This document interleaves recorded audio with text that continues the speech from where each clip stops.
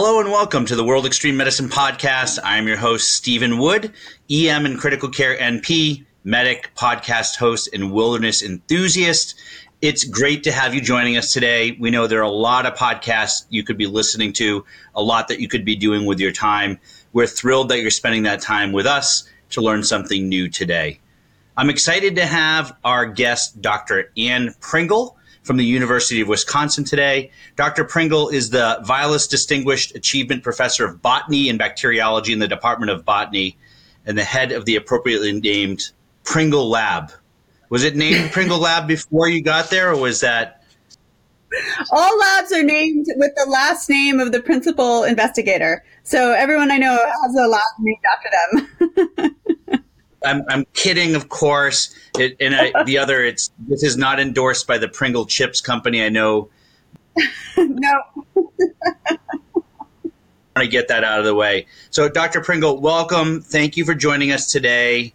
Can you start with telling us a little bit about yourself and your background? Sure. My name is Anne Pringle.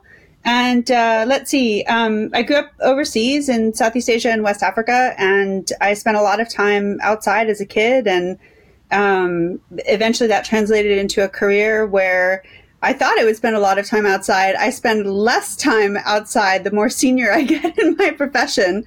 But I still get to spend a lot of time out in the woods, looking at things, studying things. I'm a mycologist. That means I study fungi.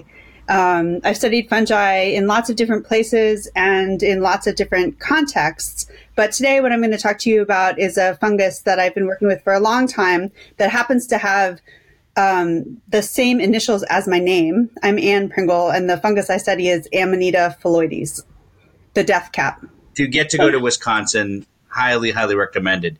So let's dig in. Okay. No, go ahead. Better to eat cheese curds than. Better to eat cheese curds than Amanita phalloides.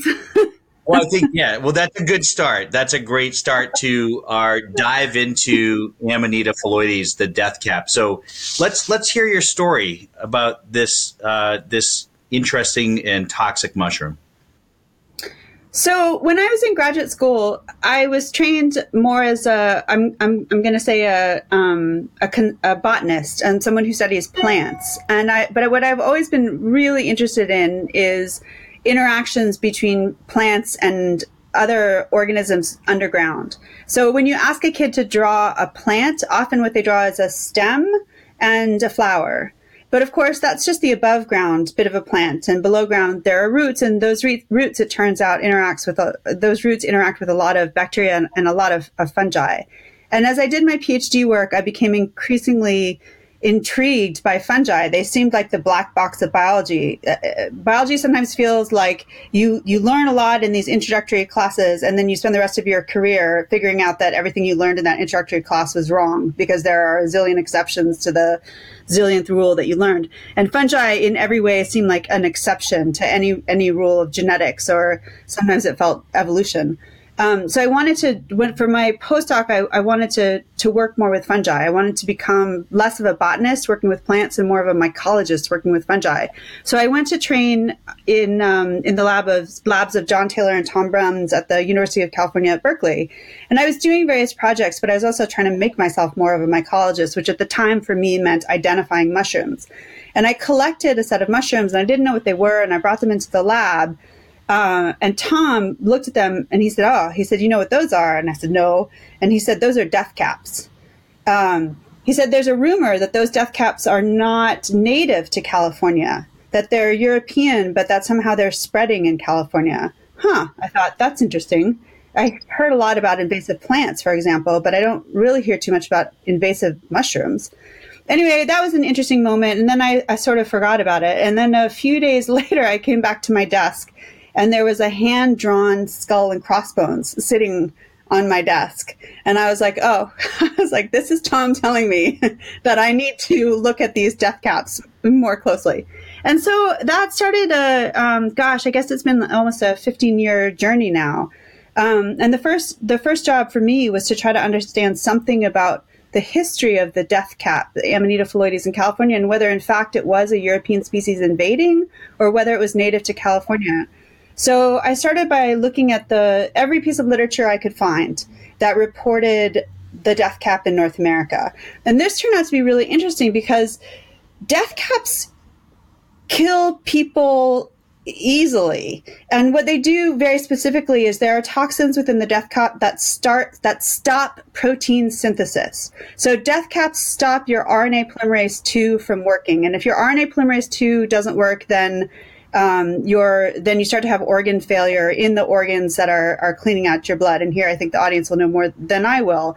But basically, as your organs shut down, you die. And it has a very strange and sad pattern of illness where someone will eat a death cap, they'll have vomiting, they'll have diarrhea, then they'll recover.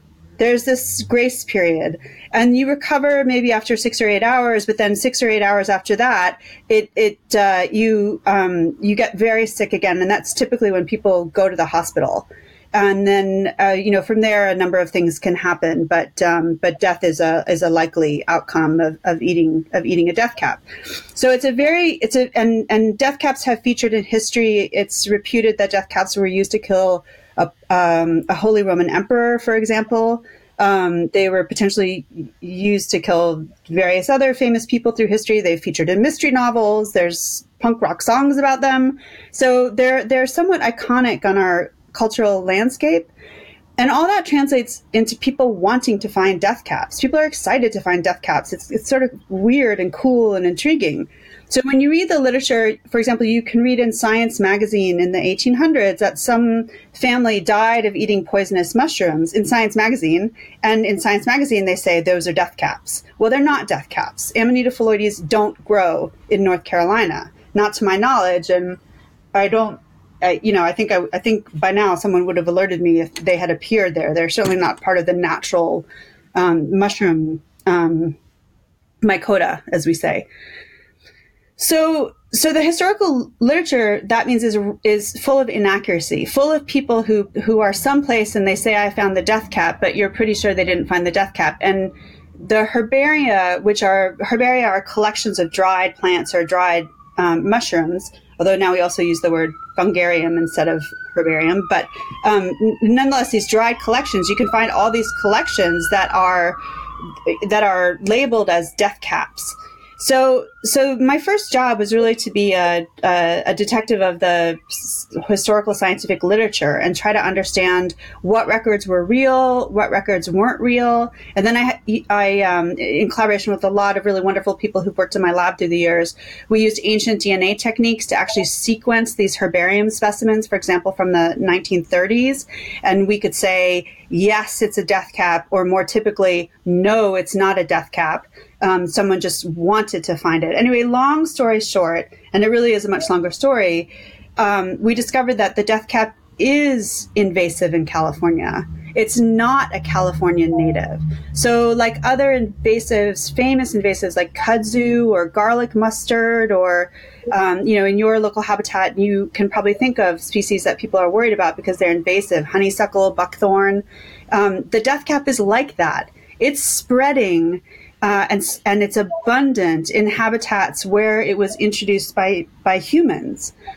Okay, so how was it introduced by humans? Well, we don't know, and I think at this point we'll never know. You'll hear stories. A reasonable story is that in California, where there's a lot of wine, corks were brought over from Europe. Cork oaks were brought over from Europe, and the cork oaks were planted to try to establish a domestic cork industry. And that when those trees were brought over, again, back to the theme of plants have roots and roots are associated with all kinds of things. When those trees were brought over with soil attached to the roots, there were death caps in that soil associated with the plants. Because death caps don't exist really to kill you or me. Death caps are mycorrhizal fungi, which means that in nature they form symbiotic associations with plants, and there's an exchange of resources. So the plants are photosynthetic, they generate carbon. The carbon is shunted to the fungi, to the death caps, and the death caps are scavenging in soil for nutrients. Let's think of nitrogen, for example, and they bring that nitrogen to the plant. So it's what we call a mutualism, a beneficial exchange of carbon for nitrogen. So that's a really different invasion story from probably what most listeners will be familiar with, because somehow there are these hidden worlds of biodiversity that we don't pay attention to in the same way that we pay attention to plants or animals, pandas.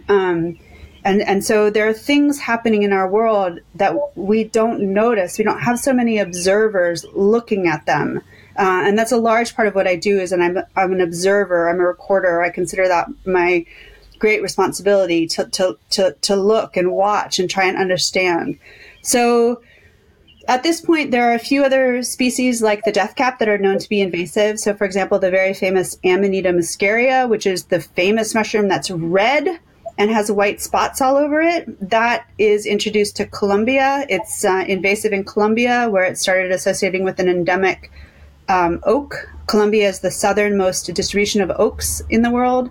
And high in the Andes Mountains, you can find these oaks. And then, you can find this European fungus there too, again associating with the roots. So that's sort of the short version of the initial work with Phalloides, with the deathcap. So one of my other tasks or jobs was working as a specialist in poison information at the Massachusetts and Rhode Island Poison Center. And one of the calls we would get fairly regularly was from a panicked parent stating that their child had eaten a mushroom, out in the lawn. They'd want to bring that mushroom to us to see if we could identify it, which is much more difficult than I think most people think. And that's not what we're set up for. We're not a lab to do that. But, for the most part, we knew that for most of the mushrooms in these areas were non-toxic. However, our recommendations were always, and this is not something we recommend anymore, but to give the child Ipecac and then bring them to the emergency department, which was certainly punishment enough for eating mushrooms off the lawn.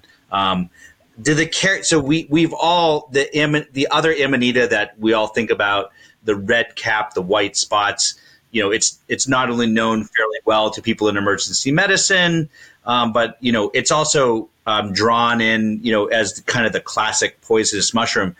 Does this mushroom, what are the physical characteristics of it that are distinguishing for it, or does it look pretty much like other common mushrooms? Is there that kind of danger to this species, to this mushroom? So I used to think that there wasn't that kind of danger, that the deathcap would be pretty straightforward to avoid, but I don't think that anymore after some years of experience and some missteps in some stories. I'll give you an example. Actually, I used to live in Massachusetts, and when I lived in Massachusetts, someone contacted me and said, someone ate a deathcap and they collected it in Newton, and Newton is a suburb, a city outside of Boston. And I lived in Newton, and I said quite confidently, "Well, there are no deathcaps in Newton, so they cannot have eaten a deathcap." And someone said, "Well, I don't know. The guy at the emergency room said it was a deathcap," and I was like, "Can't be a deathcap." And then I got a photo, and it was a terrible photo. But it was a photo, and still from the photo, anyway, you can see where this story is going. Long story or shorter story short, whatever. It was a deathcap, and actually, then very kindly, I was put in touch with the person who had eaten the deathcap, who almost died but didn't, and he was very kind, and he took me to the place where he had collected the deathcaps in Newton, and that was important to me from a scientific perspective, because that poisoning alerted me to a place where deathcaps grow, that I hadn't known, and no one had known that they grow in Newton, which they do, in a very manicured suburban setting. So between that and another story where I thought, oh, no one could ever confuse deathcaps with this other thing. And then someone confused deathcaps with this other thing. I realized a couple of things. One, I don't think, as the story changes year by year, we can't use past knowledge of the deathcaps distribution to say with confidence where it is now. That's one theme that emerges out of that. And that was a lesson I learned a bit the hard way. And the second theme is that even if I think it looks pretty distinct, it's very hard to tell from other people's sets of eyes what they do or they don't see when they're picking up a mushroom. So with those rather large caveats, I would say that there are some distinctive characteristics of the death cap. The color, which is has these olive green striations on the cap. And it also has around the stem of the mushroom a skirt, but not always. But it should have a skirt. It really looks like a skirt around near the top of the stem. And at the base of the stem, there should be a cup. I've always thought that the death cap should more properly be named the death cup because of this cup that's at the base. So those are all things that are signatures of the death cap. But those three things are not really enough to tell you. If you don't see those things, it's not really enough to tell you that the mushroom is edible, for example. So just like anything else, you have to spend a little bit of time to learn your biodiversity before you eat your biodiversity. So in the same way that, people have learned to tell the difference between parsley and cilantro, and they can tell the difference between parsley and cilantro even if you're outside of a grocery store and they're not labeled, you have to take time to learn the difference between whatever it is you're wanting to eat and death caps. And sometimes it's really easy. Morels and chanterelles look very different from death caps. There are other things you can confuse morels with, for example, but you're not going to confuse them with death caps. So it's not, I guess what I'm saying is it's not straightforward. And I don't think it's straightforward even for plants necessarily to tell the difference between what's edible and not edible. You have to take your time and you have to learn. It's not, eating mushrooms that you pick yourself is not something that you should do lightly, I would say. Yeah. And you mentioned parsley and cilantro. I've become an expert actually in identifying the two because I guess there's a genetic polymorphism where cilantro tastes like soap to a small percentage of the population. One of those individuals, and I've always thought it tastes terrible because of that. And so now I've become quite an expert at differentiating the two. But kidding aside, mushroom collectors, even some of the most expert people make mistakes. And it seems like one of those kind of things that is just the reward versus the risk just seems to be a very narrow window. We kind of think about therapeutic windows for medications. It seems like, the reward is probably nice if you find good tasting, mushrooms that you can collect in the wilderness. But I know that even people that are expert mycologists make those mistakes, and it seems like that risk is quite high. And that, as you mentioned, sometimes some of the features of that mushroom can vary. It seems like collecting mushrooms could be really problematic, even for the experts. I love collecting and eating wild mushrooms. I love morels. I love chanterelles. I love, something called a black trumpet most of all. And those aren't particularly hard things to learn. You just have to work with someone who could teach you. So I'm not of the mind that everyone should avoid all mushrooms at all times. That's not where I am. But I want to offer a more, I guess, thoughtful perspective, which is that that you can learn the difference, but you have to take the time to learn the difference, between edibles and not edibles. What you say about even experts make mistakes, it brings up a really interesting fact, which is that most of our mushroom biodiversity is undescribed. So if you want to name a new species, get the2 mycology, because you can find new species. It's more or less routine. And one of the things that's true, let's just talk about Amanitas. Many of the Amanita species that we have in North America have European names because when European namers first encountered the mushrooms, they looked in the resources that they had for Europe and they said, well, it looks sort of like a verosa. We're going to call it Amanita verosa, or citrina is another example. But if you do the DNA sequencing, it's really clear that what people have been calling verosa here, and the verosas are the destroying angels. So they're also deadly poisonous. They're alabaster white. They're really beautiful in the forest. But the destroying angels are quite clearly a complex of species, not just one species. And that complex still has this European name, as does Amanita citrina. So one of the things that I'm not even joking. I mean, although it's going to sound, I don't know how it's going to sound to people listening to this podcast, but there's an element of this that we need to decolonize our naming system. You know, we need to take the time to really properly understand the biodiversity that is North American as opposed to the biodiversity that's elsewhere. So when you're in a space where a lot has not been described, then the even experts making mistakes is also, you could say equivalently, even experts find new things all the time. But naming species is really difficult work. It's time intensive. It's not supported. So you could say, well, why haven't all these things been given names? Well, I don't have the time to give all these things names. I also don't have the expertise. It's not really my thing to name things. But it's a really complicated problem. There aren't enough mycologists to do all this really interesting work. That's so. There's a lot of unexplored biodiversity on this planet, and not just in tropical rainforests far away.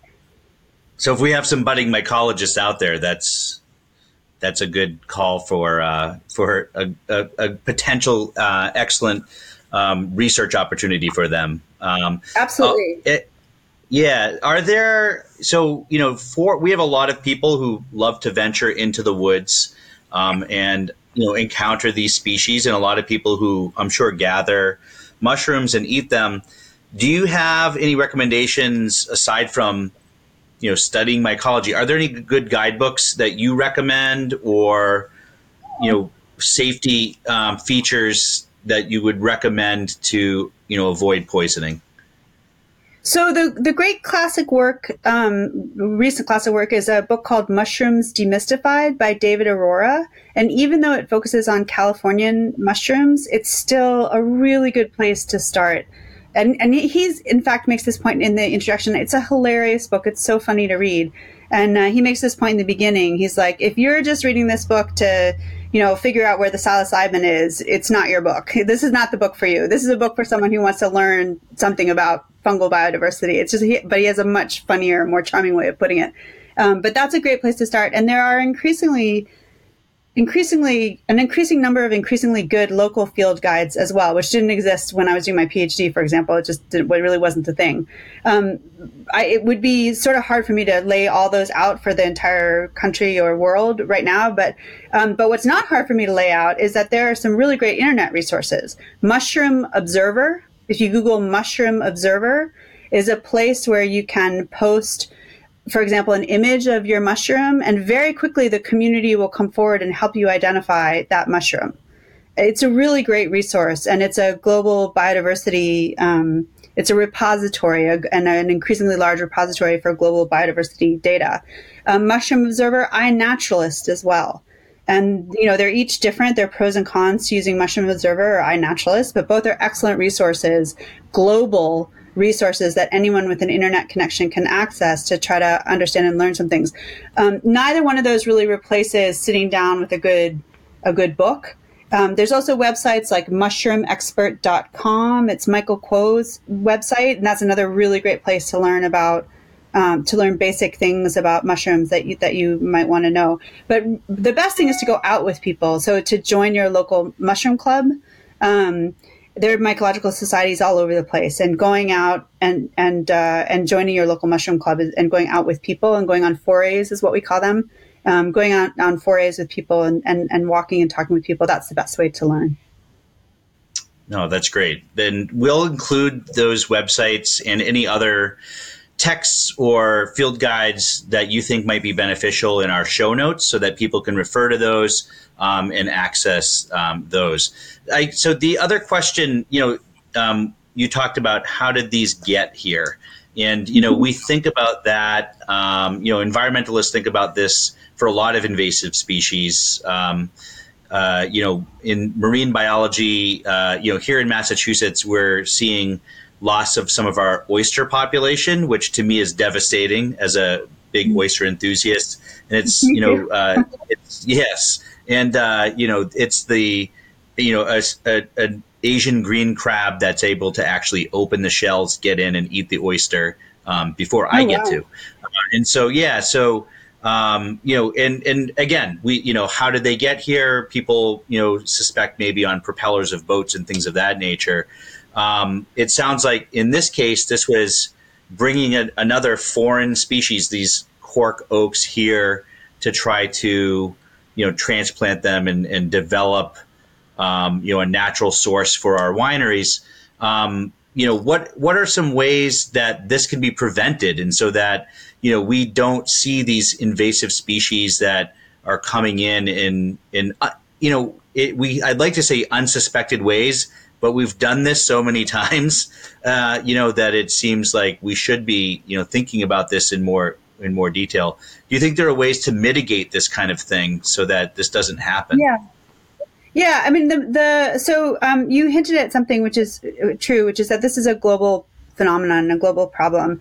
And actually, I don't know if the words mycorrhizal fungi will mean anything to your audience, but there's a chance now that those words will, in a way that those words were really obscured 15 years ago. If I said to someone a mycorrhizal fungus, I'd have to explain what it is. And a mycorrhizal fungus is simply one of these fungi that exchanges carbon from a plant for something. It's bringing something to the plant and getting carbon. So those are mycorrhizal fungi. 50 years ago, we didn't even really know that those were a thing on planet Earth. And some of the earliest evidence came because, believe it or not, pine trees are not native to the Southern Hemisphere. But in the Southern Hemisphere now, in places like New Zealand and South Africa, pine trees are grown as a crop, just like wheat or corn or soybean. And they're grown as a crop because you get these pine trees, they grow rapidly. They like being in various places in South Africa. And then you cut them down and you make them into paper towels and toilet paper. So they're used for pulpwood. They're a crop. But when foresters first started planting pines in places like South Africa, they did not grow. But the foresters figured out that if you sent for soil from somewhere else, like if you wrote back to your buddy in the UK and you said, send me some soil, and someone in the UK in, I don't know, some place called Blenheim Woods sent a tin of soil. This is all recorded in a lovely paper by a guy named Nicola, sent a tin of soil to his friend in South Africa, and that person put that soil around the base of the pine, then the pine tree grew. And so there's a strong correlation between acres of planted forest in countries in South America, for example, and numbers of fungal introductions. And that's because the more forest you planted, the more pine trees are not the only thing that are planted for forestry, but they're a strong component of that. The more you planted these plantations, the more the greater the probability that you would send for soil from somewhere else and add inocula.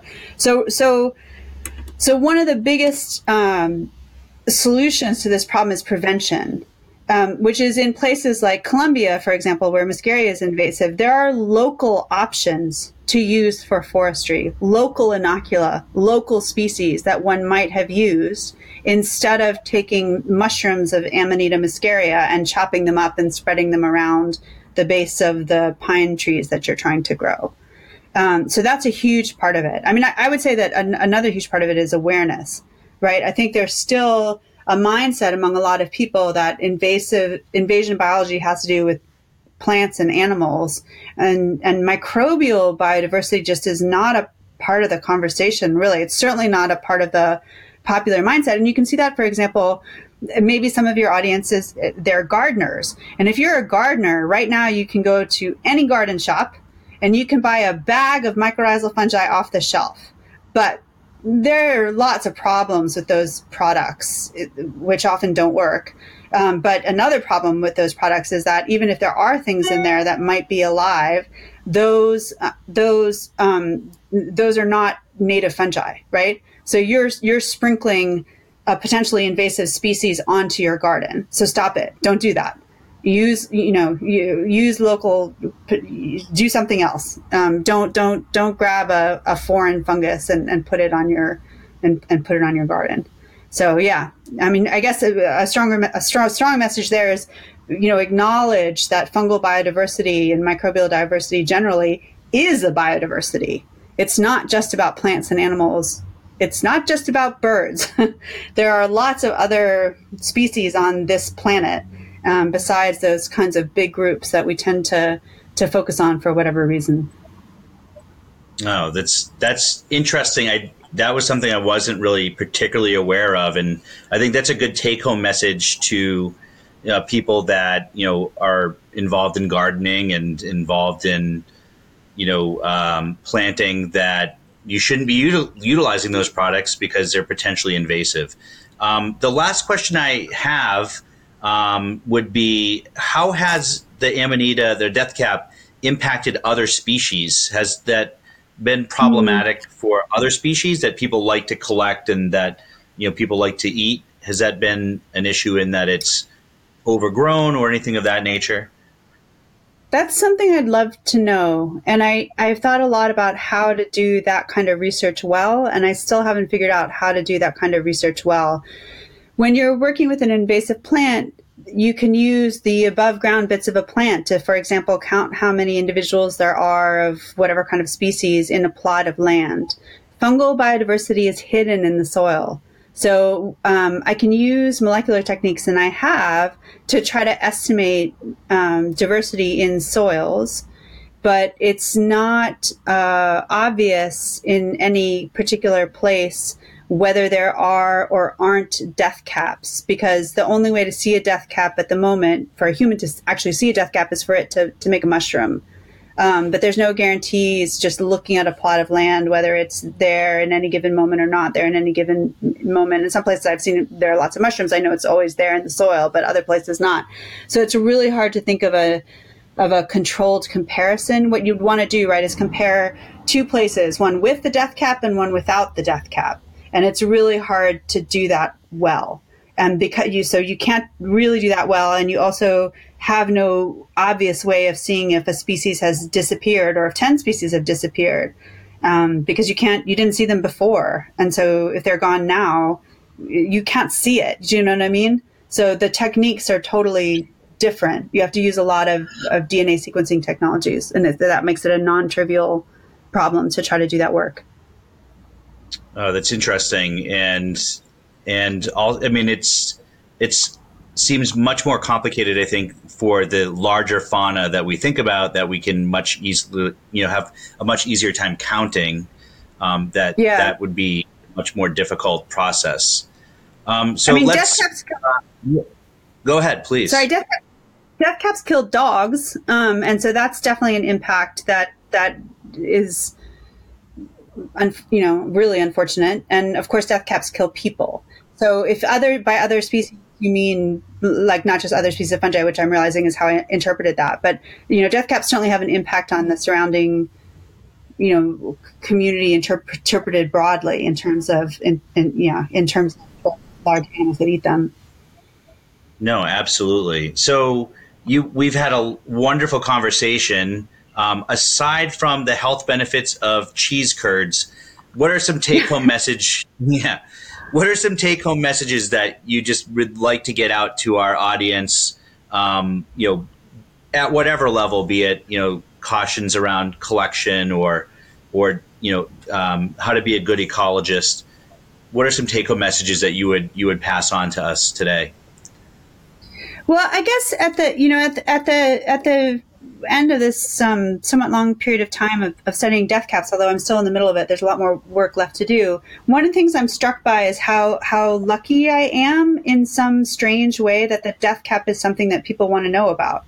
Because initially people want to know about it because it kills people, and that is somewhat fascinating.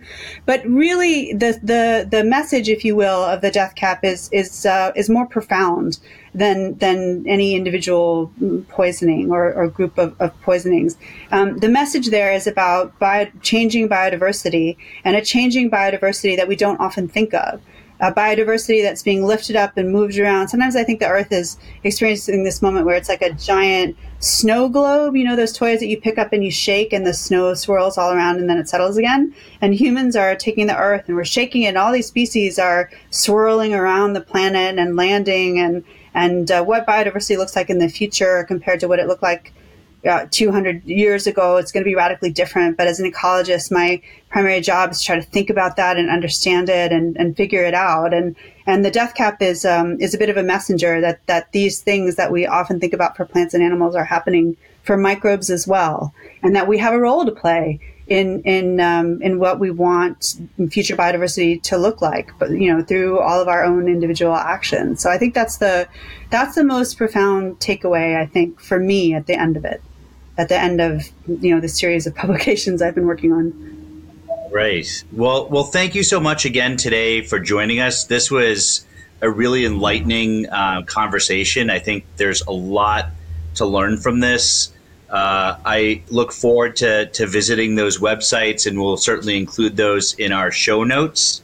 Thank you to our listeners for spending the time with us today.